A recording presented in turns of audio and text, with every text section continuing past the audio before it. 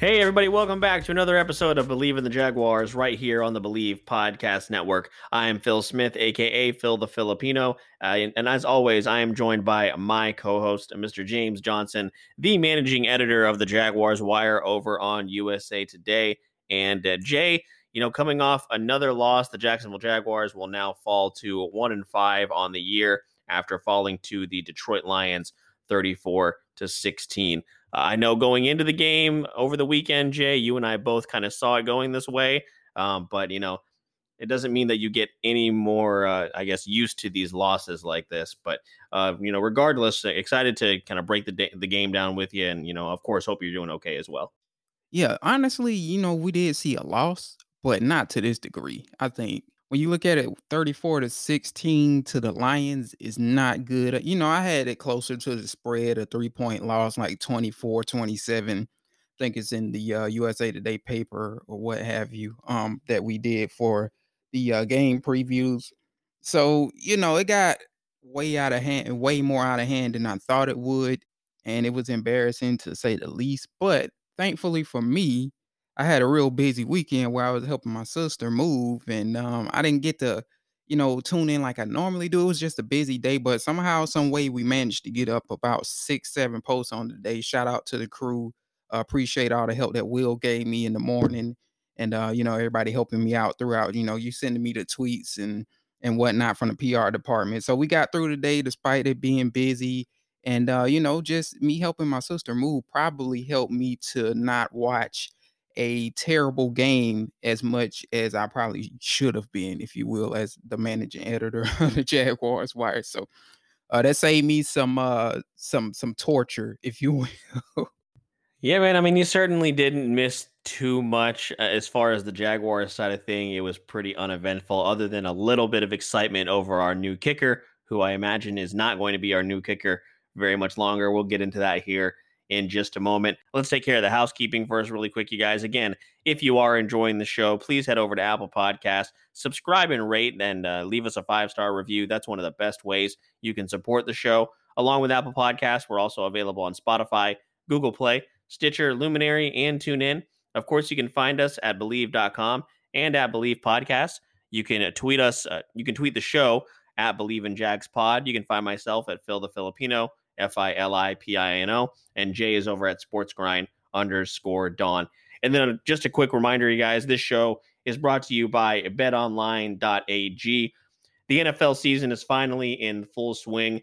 And while a lot of us may not be at the games this year, we can still be in on the action at BetOnline.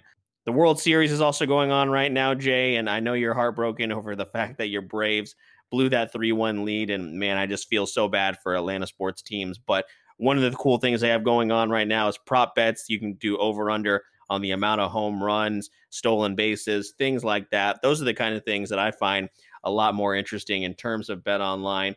From game spreads and totals to team player and coaching props, BetOnline gives you more options to wager than any other place online. And there's always the online casino as well. It literally never closes. So head to betonline.ag today and take advantage of all the great sign up bonuses. Again, that's betonline.ag and sign up today. BetOnline, your online sportsbook experts. So that being said, you guys, let's take a look at the offensive side of the box score here. Jay, I feel like just last week, a couple weeks ago, I should say, we were saying you don't ever want Gardner Minshew to throw the football 49 times, and then he goes ahead and they throw it with him 44 times. Now, of course, they were trailing pretty much the entire game. He ended up with 25 of 44, 243 yards, 1 touchdown, and 1 interception. James Robinson was just absolutely shut down. Easily his worst game thus far. 12 carries for 29 yards. And then in terms of receiving, only 4 catches, 24 yards. Now, he did have a touchdown and showed that burst off again. So when he was able to create, he definitely did. Keelan Cole had himself another solid day. 6 catches, 143 yards. DJ Chark, who we'll get to here in just a moment, he had some interesting things to say in his presser post game. 7 catches, 45 yards. But other than that, Jay, was pretty quiet. Gardner Minshew also had a fumble that was lost, a strip sack, I believe. But just overall, offensively, continuing to look stagnant. And, when we were very excited with the first couple of weeks in terms of Jay Gruden's offense, all of that shine has just seemed to go away. So in terms of the offensive side of things, from what you did get to see, what stood out to you as far as the Jaguars' performance? Yeah, I mean, Keelan Cole continued, if we're talking about positives, he continued to show, what me and you had said earlier in the year, and that's that he deserves a new contract extension. But then again, like that's a hard sell to make to Keelan Cole. Like, hey, you want to stick around and take a contract extension when the situation is the way that it is, albeit, I have personal theories that it won't be all doom and gloom for long. We'll kind of talk about that later. But right now, you know what I'm saying? It's not a lot to sell in terms of hope, in terms of what they have right now. But Keelan Cole definitely did his thing, continues to show that connection with Gardner Minshew, had 6 catches for 143 yards, as you said. He was one of the receiving leaders on the day in the whole league, by the way. So, he's a guy that continues to grow, continues to develop, a guy that, again, like we said in the past, he was kind of buried under the depth chart with the Jacksonville Jaguars, and he's managed to find his way atop the depth chart and has also earned a new contract extension, which hopefully he will get with the Jacksonville Jaguars. So we're talking about a guy really that surpassed Chris Conley. I think like Chris Conley at this point is an afterthought if you're talking about him getting extended. When the GM and whoever the coach is have these conversations at the end of the year, Keelan Cole's name is definitely going to come up, and they are going to definitely consider whether or not they need to re-sign this guy. And they probably, I mean, just looking at how Chris Conley has played, will be okay with letting Chris Conley hit free agency and so on and so forth. That's just how great this season has been for him. As you said, man, like the Jacksonville Jaguars, in terms of passing the ball, did that a little too much. 44 attempts by Gardner Minshew. So coming out of the half, or should I say after halftime, heading into the third quarter, the score was 17-3. So, hypothetically, there was time to go back to the run game. However, I guess the issue there was the run lanes were simply getting shut down by this Detroit Lions defense, which was 30th against the rush coming into the game. So I guess that presented a problem in itself, and that may explain as to why Gardner Minshew ended up with 44 attempts. So, I mean, aside from that, man, it's just not really much to say.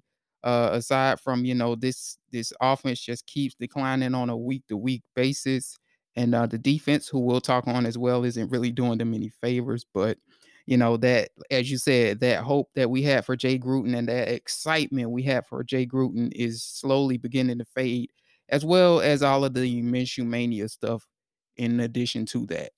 It seems like we are a very, very long way away from Minshew mania. I remember those days. Those were good times. It was a simpler time as well. You can definitely feel not only the fan base, Jay, but maybe even his own receivers kind of coming to terms with, maybe his limitations. And, with that being said, Jay, I want us to go ahead and get into the DJ Chark clip so we can kind of break that down, because he doesn't say a lot, but he also says quite a bit all at the same time. You had 7 catches today, but the defense was pretty much locked on you. What were they doing to make life difficult for you and your receiver corps today? I mean, I felt like we was open. Yeah. All right, thanks, Alex. Let's go over to Mia O'Brien. Hey, DJ, kind of building off of that a little bit. I know last week, Gardner and, you guys struggled to get you involved, especially early on. Did you see any changes in the approach to get you more involved in the offense?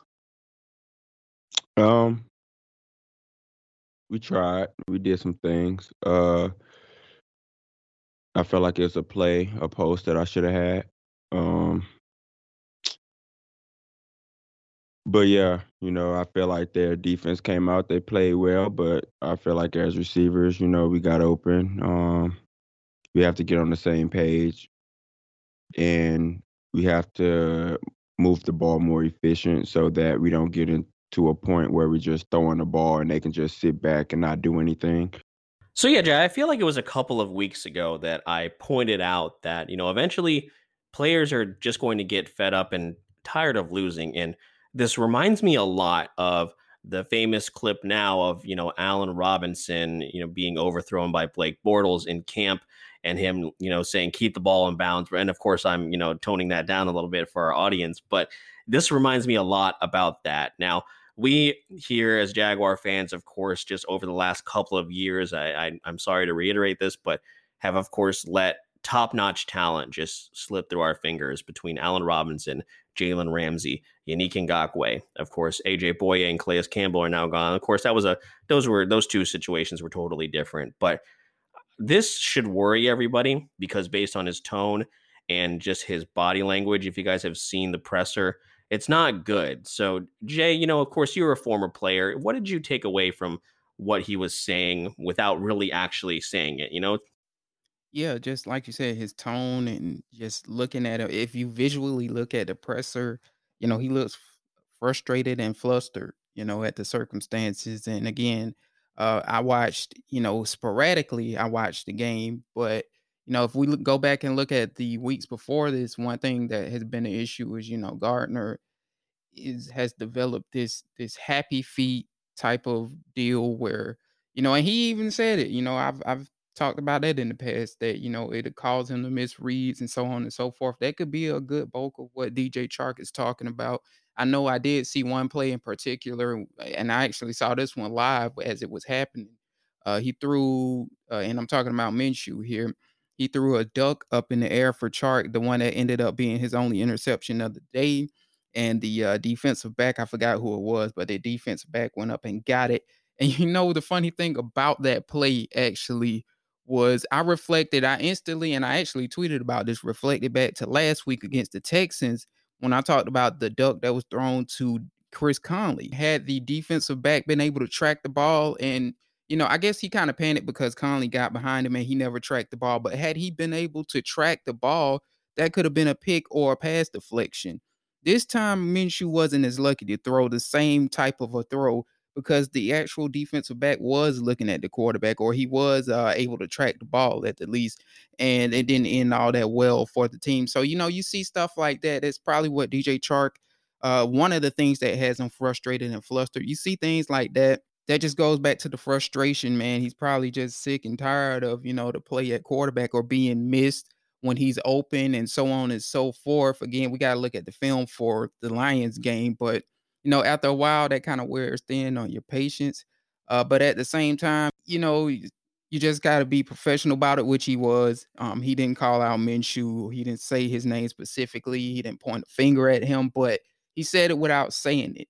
And it's funny, like it's a whole 360. I'll say this to end it all. It's a whole 360 from what we were hearing in training camp and so on and so forth. Remember, I don't know if you can recall this, Phil, but it was Chris Conley saying, yeah, man, we totally believe in this guy.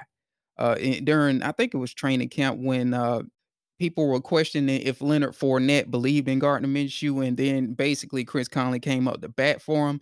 And now it's the total opposite. At least, it's not the same person, but now you got DJ Chark saying, like, in a roundabout way, like, our quarterback is not all that great and he's missing reads. So, when for Gardner's sake, that probably doesn't feel all that great, but at the same time, it's up to Gardner to play better, and it's up to Gardner to hang in there and stick in the pocket and make the throws when necessary, and hit his receivers the right way and so on and so forth. And he hasn't been doing that, especially the last 3 weeks.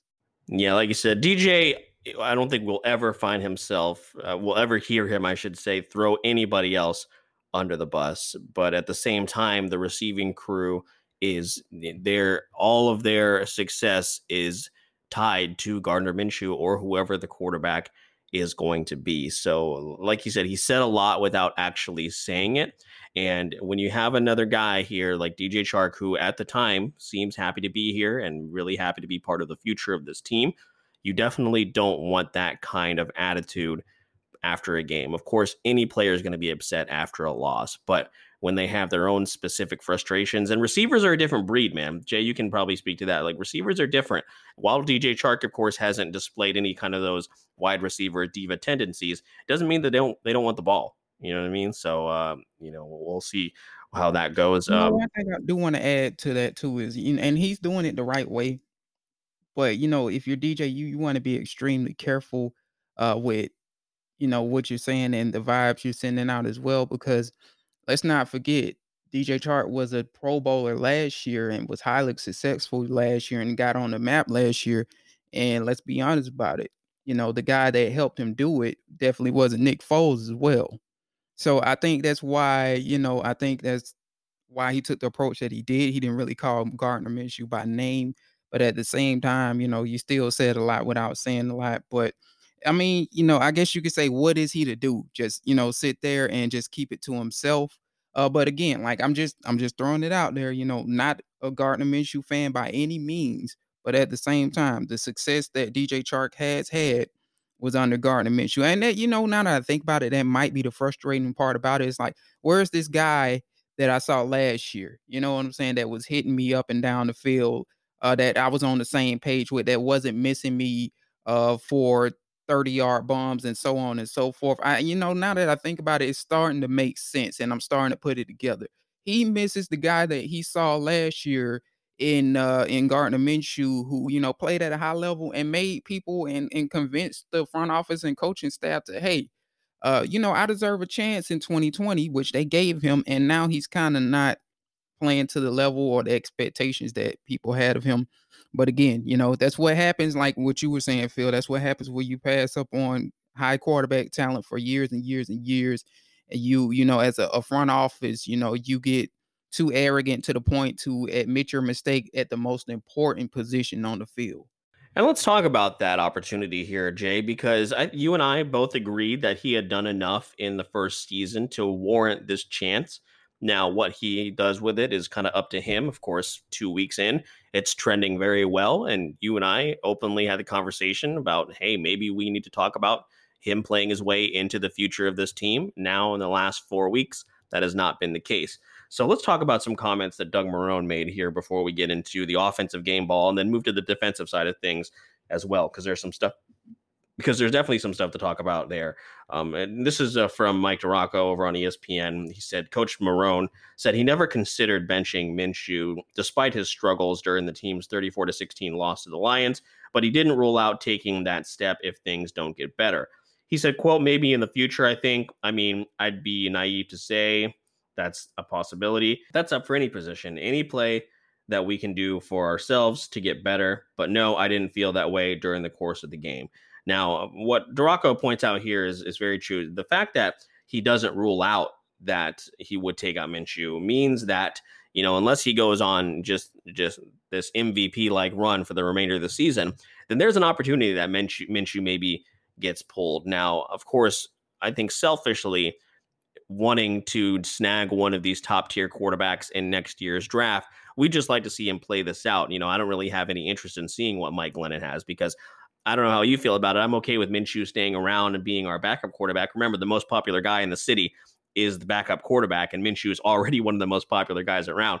So, what did you think of these comments made by Doug Marrone? Again, I think saying a lot without saying very much at all. I'll say this, it kind of feel like deja vu, in terms of what he said, because last year, not around this time, it was week 10 that Nick Foles came back into the game. But that was the thing last year, was like, there was a decision to be made at quarterback in terms of a change as well. And now here we are a year later, and, we're not ruling out a change coming, around week 10 or later in the future as well. So it's just you know what I'm saying? It's a turnstile at the quarterback position, it feels like. And that's not to say Doug Marrone said he'll be benched or there's a high percentage that he'll be benched and so on and so forth. But what I'm saying is we still evidently don't have that guy. We didn't have him last year. We don't have him this year. And that's why it feels like deja vu. And you don't want that as a franchise. I would prefer not to be thinking about who's going to be my quarterback week 10 for 2 years straight. I just would prefer to just know who the guy is, just speaking from the fan base's perspective. And that's just simply not good. And again, that's just, it speaks volumes about how this team is done at the quarterback position. Now, we can't say if he'll be benched down the road or not. One thing I will say, though, is if you are one of the people worried about a change with Mike Glennon in terms of that affecting the draft positioning, I'm just be honest with you, just from what I can remember on Mike Glennon, I don't think you have to worry about, Mike Glennon turning this team around and accidentally winning the game for you. So I wouldn't really worry about that from that perspective. If anything, it's maybe a possibility that Minshew could win you more games down the stretch than Glennon would. So for me, I think it'll be a downgrade in a way if you go to Glennon. But that's just my personal perspective on that. But regardless, it's just a time will tell thing what they do with Gardner Minshew. And we'll just have to wait and see if they really truly go down that road. That's if another thing to consider here. Doug Marrone might be fired, albeit Shad Khan has been very patient. You never know. Shad Khan might wake up one day. If we get smacked around by the Chargers, for example, he might wake up one day and say, "Hey, look, enough is enough." Like I've seen all I needed to see. We've lost to 3 teams that were winless previously. We lost to the Detroit Lions.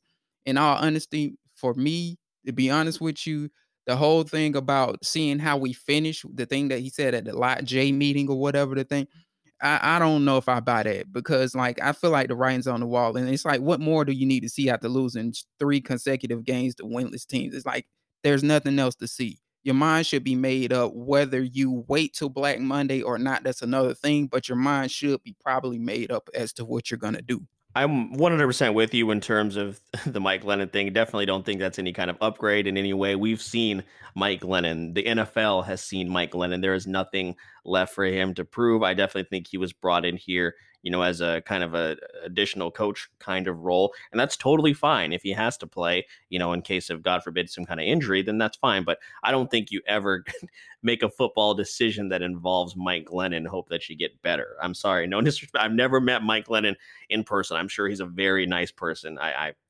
But let's be real here. But Jay, before we move into the defensive side of things, we already talked about it here a little bit. We're going to give the offensive game ball to Keelan Cole, again, continuing to prove that they need to do everything they can to keep him around.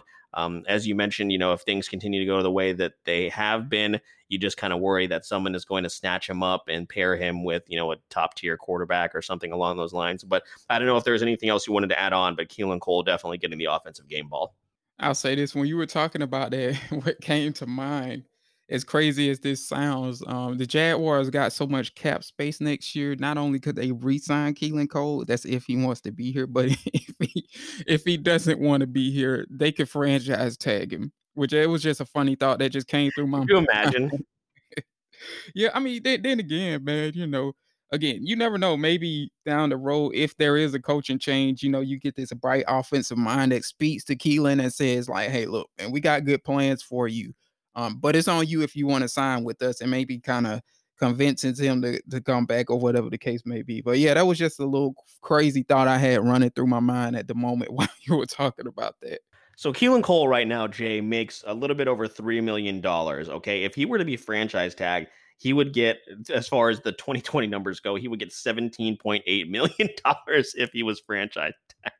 I don't think that would happen, but who knows? Crazier things have happened in the NFL. But like you said, they need to do everything they can to hang on to Keelan and pair him, with DJ Chark, with Laviska, with Colin Johnson, all these guys. Because I think we, as we mentioned, fully expect, of course, Dede Westbrook, what writing's on the wall for him as well.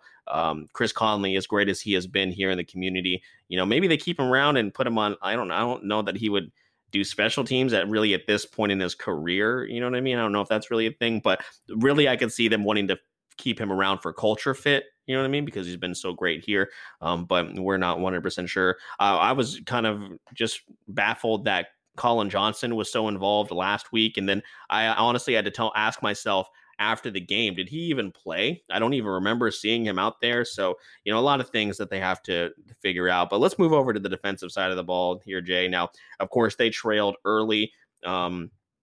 Looking at DeAndre Swift having his best game so far. I mean, DeAndre Swift actually just loves playing at TIAA. Let's just be honest. He has had a lot of success in that stadium. He finished with 14 carries, 116 yards, and 2 touchdowns. Jay, we talked about it. Now, TJ Hawkinson, I expected him to have a really good day, but he did have a touchdown catch, which was actually the only one that Matthew Stafford ended up throwing. He went 19 of 31 223 yards, that aforementioned touchdown, and then an interception. He didn't carve us up like I thought he would, but it sure seemed like, they were committed to the run game as well. Adrian Peterson, 15 carries, 40 yards. Kerryon Johnson got involved in the passing game a little bit. He only had one catch, actually, I should say, but he had four carries for 9 yards. Not too much from him. But overall, as far as the Lions, if you look at the stat sheet, outside of DeAndre Swift's 2 touchdowns, you wouldn't think that this thing was a blowout, but it certainly felt that way. What's up, Jags fans? My name is Jacob DeLawrence. Some of you may recognize this voice from back in the day with the Jaguars Den podcast, but I am coming to you right here in the middle of your Believe in the Jaguars podcast to simply let you know that, hey, if you're a fan of pro wrestling, feel free to check out the Believe in NXT podcast hosted by yours truly, Jacob DeLawrence, and my co-host, Mr. Cedric Welton. Yeah, so you like wrestling, make sure you tap in. We got all the gems for you. If you like Minshew Magic, you're going to love what you hear over here. Come for the sidebars, stay for the wrestling. Exactly. That's right there on the Believe in NXT podcast. We're available. Same place that you got the Believe in Jaguars podcast, Apple Podcasts, Spotify, Stitcher, Luminary, TuneIn, Google Play. Have podcasts will travel. Appreciate you guys for checking us. Now we're going to get you right back to that Jaguar talk. Yeah, so much like I did with the offense, I'll start with the good on defense. Joe Schobert had a good day. He had 10 total tackles, tackle for loss, had a pass deflection, had a quarterback hit. So, most people that I saw, they were tweeting that, he had basically his best game, arguably, since joining the Jacksonville Jaguars. And me and you have actually talked on that. He struggled so far. And to be honest with you, I think what could help him is maybe moving to a 3-4. That can help a lot of this defense, to be honest with you, because I feel like we got more 3-4 pieces than 4-3 pieces, except for on the line, that probably explains why the Jaguars can't move to a 3-4 like that, because they simply don't have the linemen, but they have everything else to do so. But yeah, I digress from my point. Joe Schobert had arguably his best game as a Jacksonville Jaguar. And the other guy that I saw stand out, and this is probably going to make people even more depressed, was Jabal Sheard. Now that I think about it, the pass rusher that we picked up, he formerly played for the Colts. I saw him get a couple pressures on the day. He also got a penalty too for a late hit. But unfortunately, the Jacksonville Jaguars unwisely left him on their practice squad for some reason. And we were told today that the New York Giants picked him up off the practice squad. So he's been poached, much like Allen Lazard. So this team that needed a pass rush and so on and so forth, albeit we got the news about Josh Allen, he is likely coming back, it looks like. They lost a guy that could probably help them defensively down the road. For whatever reason, they didn't put him on the active roster, and now they're paying the cost for that. But then again, if you're like, some other people who want to tank for Trevor or tank for whoever, this doesn't really hurt you from that perspective. And maybe you're even glad that the Jacksonville lost, or the Jaguars lost, a player that basically, looked pretty much like the best pass rusher on the team as of Sunday. Again, Josh Allen is coming back, so maybe that's why they didn't put him on the active roster. But yeah, those were some of the guys I felt like stood out on my end from what I could watch in the process of moving and trying to write. I don't know about you, if you had any guys that you wanted to shout out or you felt that stood out on your end. Not really too much outside of who you mentioned. Of course, Joe Schobert definitely had his best game as a Jaguar, and it came at a good time. Even though the team didn't play very well, if they went into this game and they played as poorly as they did, and Joe Schobert also had a bad game, then that would the pitchforks would have gotten even heavier for him, because the fan base has not been happy with Joe Schobert's performance. Sidney Jones, I know, did go out with an injury, but he did almost have an interception early on. So again, continued to look well. I'm not sure if you've heard anything in terms of that. He came back in. Did he come back? Yeah, I was trying to honestly, that game is kind of a blur to me. I have not gotten a chance to go back and rewatch it, but all these games and these losses now just start to kind of blur together.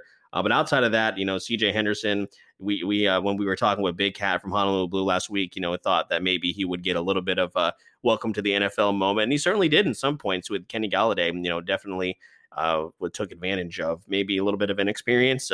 But he's still, of course, still learning, so you can't really hold too much against him. But just a defensive unit as a whole, and Todd Wash continuing to have a job, which Doug Marrone seemed to double down on, is just this is what we're going to have to get used to. This, guys. What, it was the 5th straight game now with giving up 30+ points. So this is what it's going to be the rest of the year, guys. So there's not really too much else to add on to that.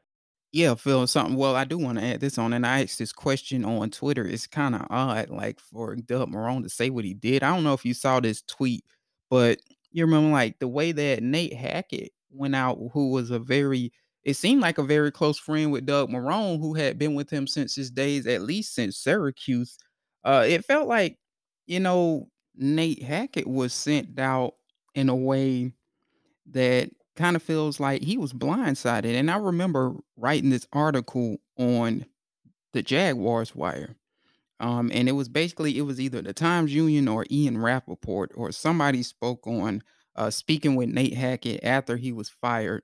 And Nate's words, quote unquote, were, and this is not the whole quote, but just some of it was, it's a shock. In other words, it's a shock that I'm being fired. And in a sense, just to make some sense of it, basically how Nate explained it to Rappaport or the Times Union, it was one of the two, is that he thought he was getting called basically because of the transition from Blake Bortles, who was playing like trash at the time, to Cody Kessler, basically, just making a move at quarterback and moving on from Blake Bortles for the season or whatever the case may be. And he wasn't indeed getting a call from Doug Marrone or whoever it was in the Jaguars organization that called him to alarm him, or whoever contacted him to let him know about his firing. That wasn't what he was getting called for, but that's what he was expecting to get the call for, is the move at quarterback. Instead, he was kind of blindsided just how he explained it in his interview by the fact that the team was actually firing him. But like, all I'm saying is, just in a nutshell, is what Doug Marrone said about Todd Wash. I'm wondering like where that was in terms of keeping Nate Hackett, somebody who it seemed like he was close with. He never came out to bat for Hackett like that. It felt like, at least. And I don't know, like now that I think about it, I don't know if it was like that Tom Coughlin, because Tom Coughlin was in the front office at times, and at that time, and he was running things. It makes you wonder, like, did Tom Coughlin, was he behind Nate Hackett getting fired, and Marrone didn't have no say in that? And now that Marrone can actually bat for his guys, he's batting for Todd Washington, saying basically like, long as I'm here, he's gonna be here, or whatever the case may be. I just found that interesting, and I don't know if you caught on to that as well, but I just was curious to know your thoughts on that as well. Yeah, I didn't even think about that. That's for him to be so willing to, go down with the ship in terms of this Todd Wash thing, but not do the exact same thing, with Nathaniel Hackett. That's definitely strange, and something I had not even thought about. What is it about this relationship that's just maybe he knows that the writing is on the wall again, like we talked about before, and he's just going to go down with his guys. So maybe that's it, but that's a good point. Yeah, I think you might be onto something, like what you said there. It's probably a case of that scene in the Titanic where the orchestra is just going out together. They playing the music together as the ship basically drowns. Maybe like Doug Marrone's kind of looking at it that situation. Like, look, we're all going out together as a group. I'm not firing anybody. I'm not firing my offensive coordinator. I'm not firing my defensive coordinator. I'm not firing my special teams guy. Now, if I get fired before the season, then, they can feel free to do whatever. But, I'm just going to keep this staff intact, and I'm going to hang on to my guys to the very end. Maybe that's a case of what we're witnessing. Well, either way, it's going to cost him his job. And, at least we expect that to be the end result when it's all said and done. But, of course, we're talking about a lot about the current coaching staff here, Jay. But before we wrap up, let's talk about the future here just a little bit, because, of course, things are not going very well here in Jacksonville. So it's natural for us as a fan base to, and as a podcast, really, to kind of look ahead, which is why we want to discuss this article that came out here from Jeremy Fowler and Dan Graziano over on ESPN that went up earlier today here, Jay, and just talking about, any coaching openings that might be coming up here relatively soon, whether it be during the season or after the season. And there's a little snippet in here about the Jacksonville Jaguars, and says many potential coaches look at it as one, as far as a sneaky good job goes. The Jaguars roster is already stripped down, but has young talent in spots, not many bloated contracts, and 10 draft picks and counting in 2021, including a shot at the number 1 pick. Should Doug Marrone get fired before the season ends, he's 23-33 over 4+ seasons in Jacksonville. It's not out of the question that offensive coordinator Jay Gruden could ascend to the interim spot and, depending on how the season goes, get the job full time. But that is a lot of ifs. Now, Jay, I definitely wouldn't be, I'm definitely not in support of them just making Jay Gruden essentially the new head coach, pretty much exactly what they did with Doug Marrone and promoting somebody in-house. I mean, if this goes the way that I think that it's going to go, then I just want a clean sweep in terms of everything. So what do you think about a couple of things here? One, the prospect of Jay Gruden possibly getting the job, but also them acknowledging what you and I have talked about consistently over the last couple of weeks, actually, that this should be a pretty attractive destination for a potential head coach. Yeah, it's interesting. Me and you have banged the table, and me and Jamal St. Cyr, I hope I'm saying his name right, from News4Jax. We actually talked about this on Twitter because I mentioned that I feel like the job is not necessarily, I don't want to say necessarily more attractive than like the Falcons and the Houston Texans job, but at the same time, the people that will consider Atlanta's job and will consider Houston's job, they're certainly not going to overlook the Jaguars' job, albeit the Jaguars don't have a franchise quarterback like those two teams are. And the reason for that is because the Jacksonville Jaguars are eyeing, as they said in the article, as me and you have kind of said, they're eyeing a first or second overall pick, maybe fourth at worst at the point they're playing. I mean, with Todd Wash defense going out there continually, you got to think it's top 4 pick. So a coaching candidate will look at that and say, like, while they don't have a franchise quarterback, they at least do have a guy in Gardner Minshew who can, at least hold it down until, we're ready to put our first round guy out there. And that's just it. You know what I'm saying? We have the potential to get our guy in the draft with a top 4 overall pick. And again, going back to what I was saying about the salary cap, the Jaguars are projected right now to have over $80 million in salary cap. So with that being the case, I mean, you're going to be leading the way in salary cap as well, league wide, in terms of the whole league. I think they overtaken the Colts in that category as well. The Colts were first and now the Jags are. So you're going to have a boatload of money. You're going to have a boatload of draft picks as well, not just having a top 4 draft pick, but you're going to have over 10 draft picks next year. If you're looking in terms of the long term, that's definitely an appealing job and a lot of ammunition to have. And I think, like, even on a grander scale, I think like that's more appealing. When you look at it, it's more appealing for a GM more so than a head coach, because the GM looks at the long-term future.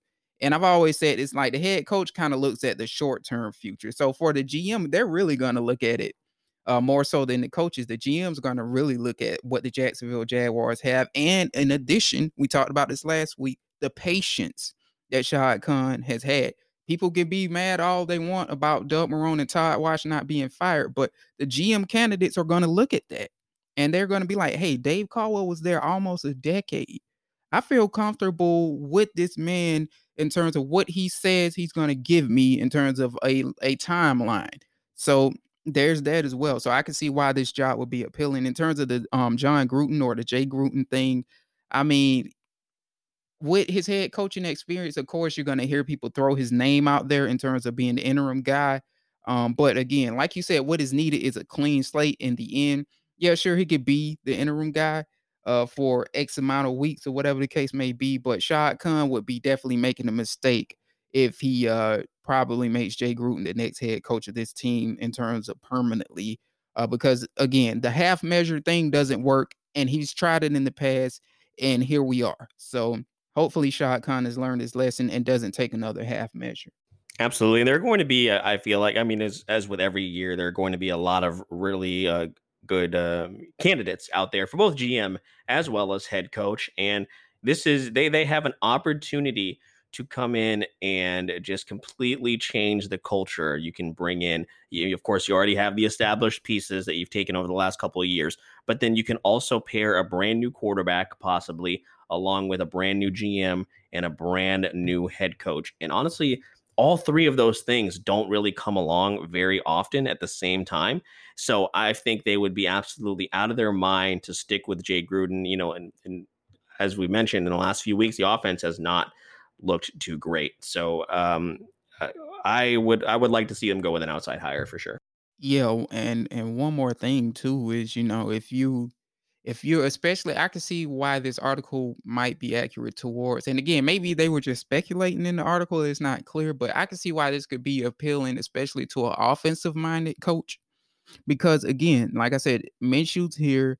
He's on a dirt cheap contract. You could trade him, or you can even keep him if you don't want to throw your first round rookie out of there. But even to a grander scale, an offensive mind is going to look at this offensive core, which is probably the strength of this team. They're going to look at it like, hey, I got this young James Robinson on a undrafted free agent contract. I can run the ball. I can protect my quarterback. Hey, I got Laviska Shenault, who's ascending. We just mentioned Keelan Cole. If you can hang on to him and convince him, if you're offensive mind, to stay.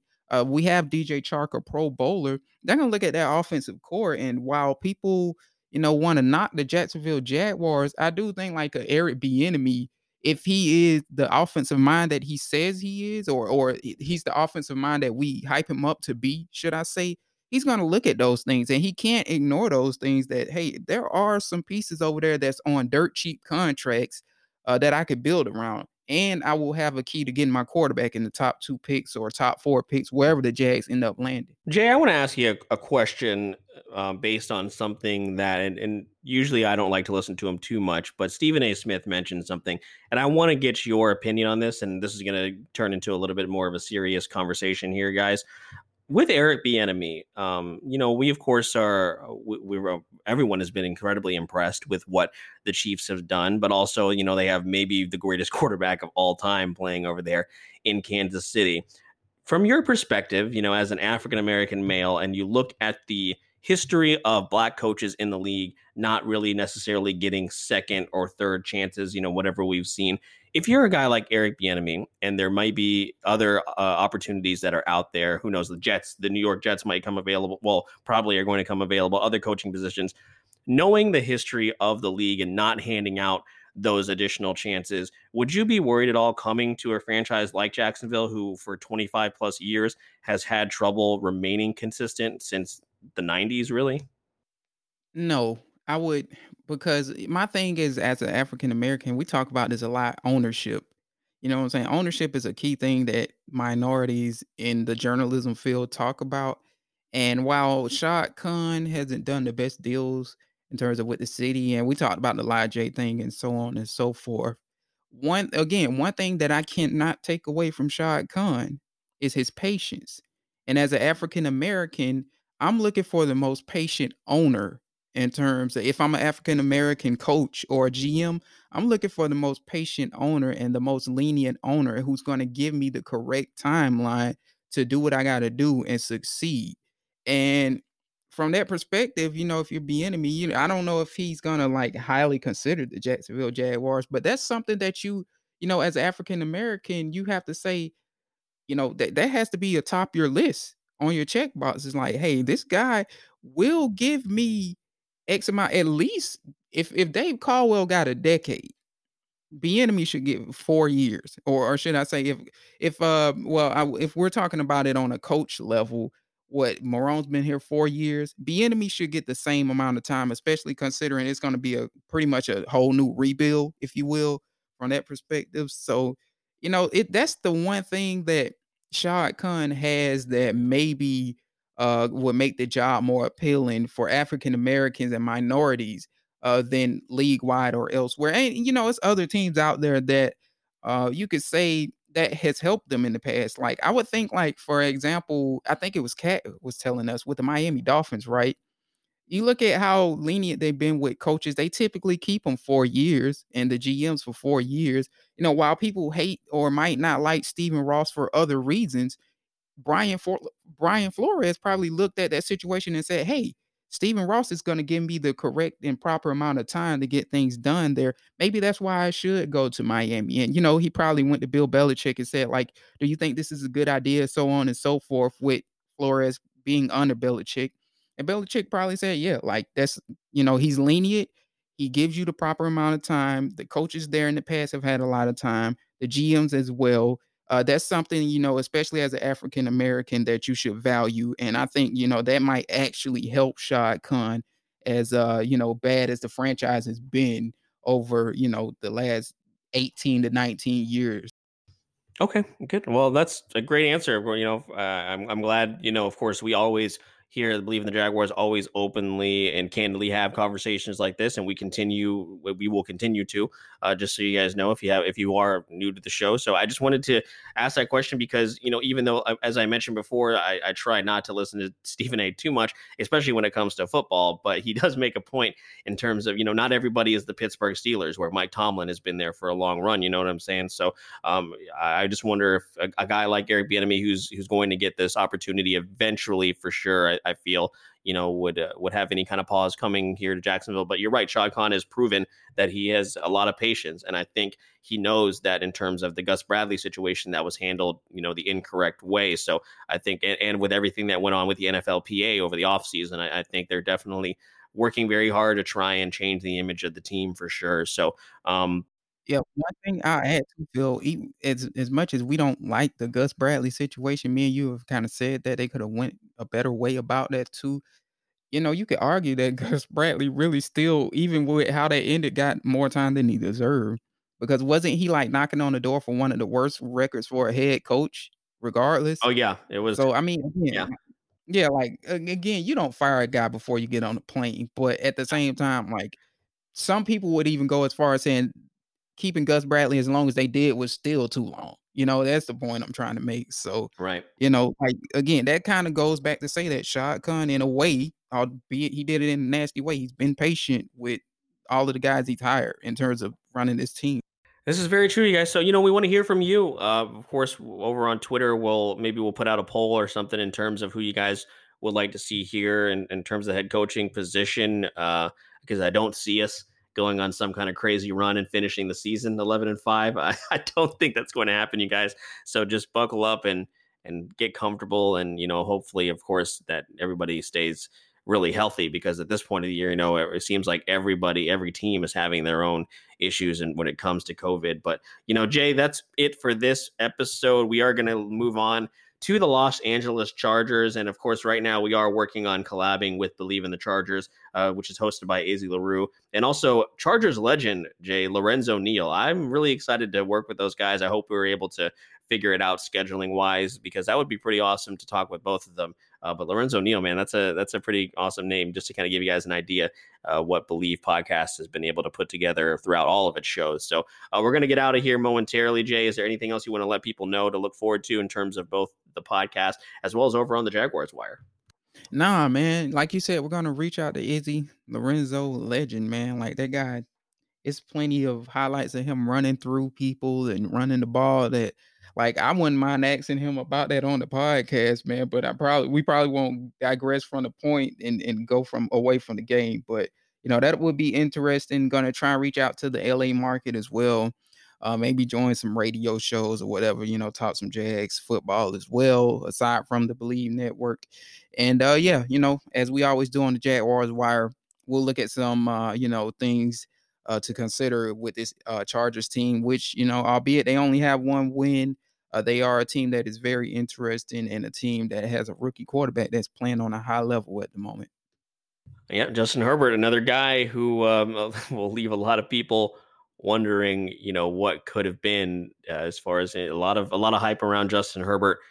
But I would just say, let's pump the brakes a little bit and see what happens going forward. But that being said, you guys, one more time before we get out of here, as a reminder, if you are enjoying the show, please head over to Apple Podcasts and give us a 5-star review, along with subscribing as well. That is one of the best ways you can support us. You can also follow us on Spotify, Google Play, Stitcher, Luminary, and TuneIn. Again, we are at Believe.com and at Believe Podcast. You can tweet the show at Believe in Jags Pod. You can find me at Phil the Filipino, Filipino. And Jay is over at sportsgrind_Dawn. And remember to follow the Jaguars Wire pretty much anywhere in terms of course, the website, Facebook, and Twitter for all the up-to-date Jacksonville Jaguars news. This has been the Believe in the Jaguars podcast right here on the Believe Podcast Network. We believe. Do you? We will see you next time, guys.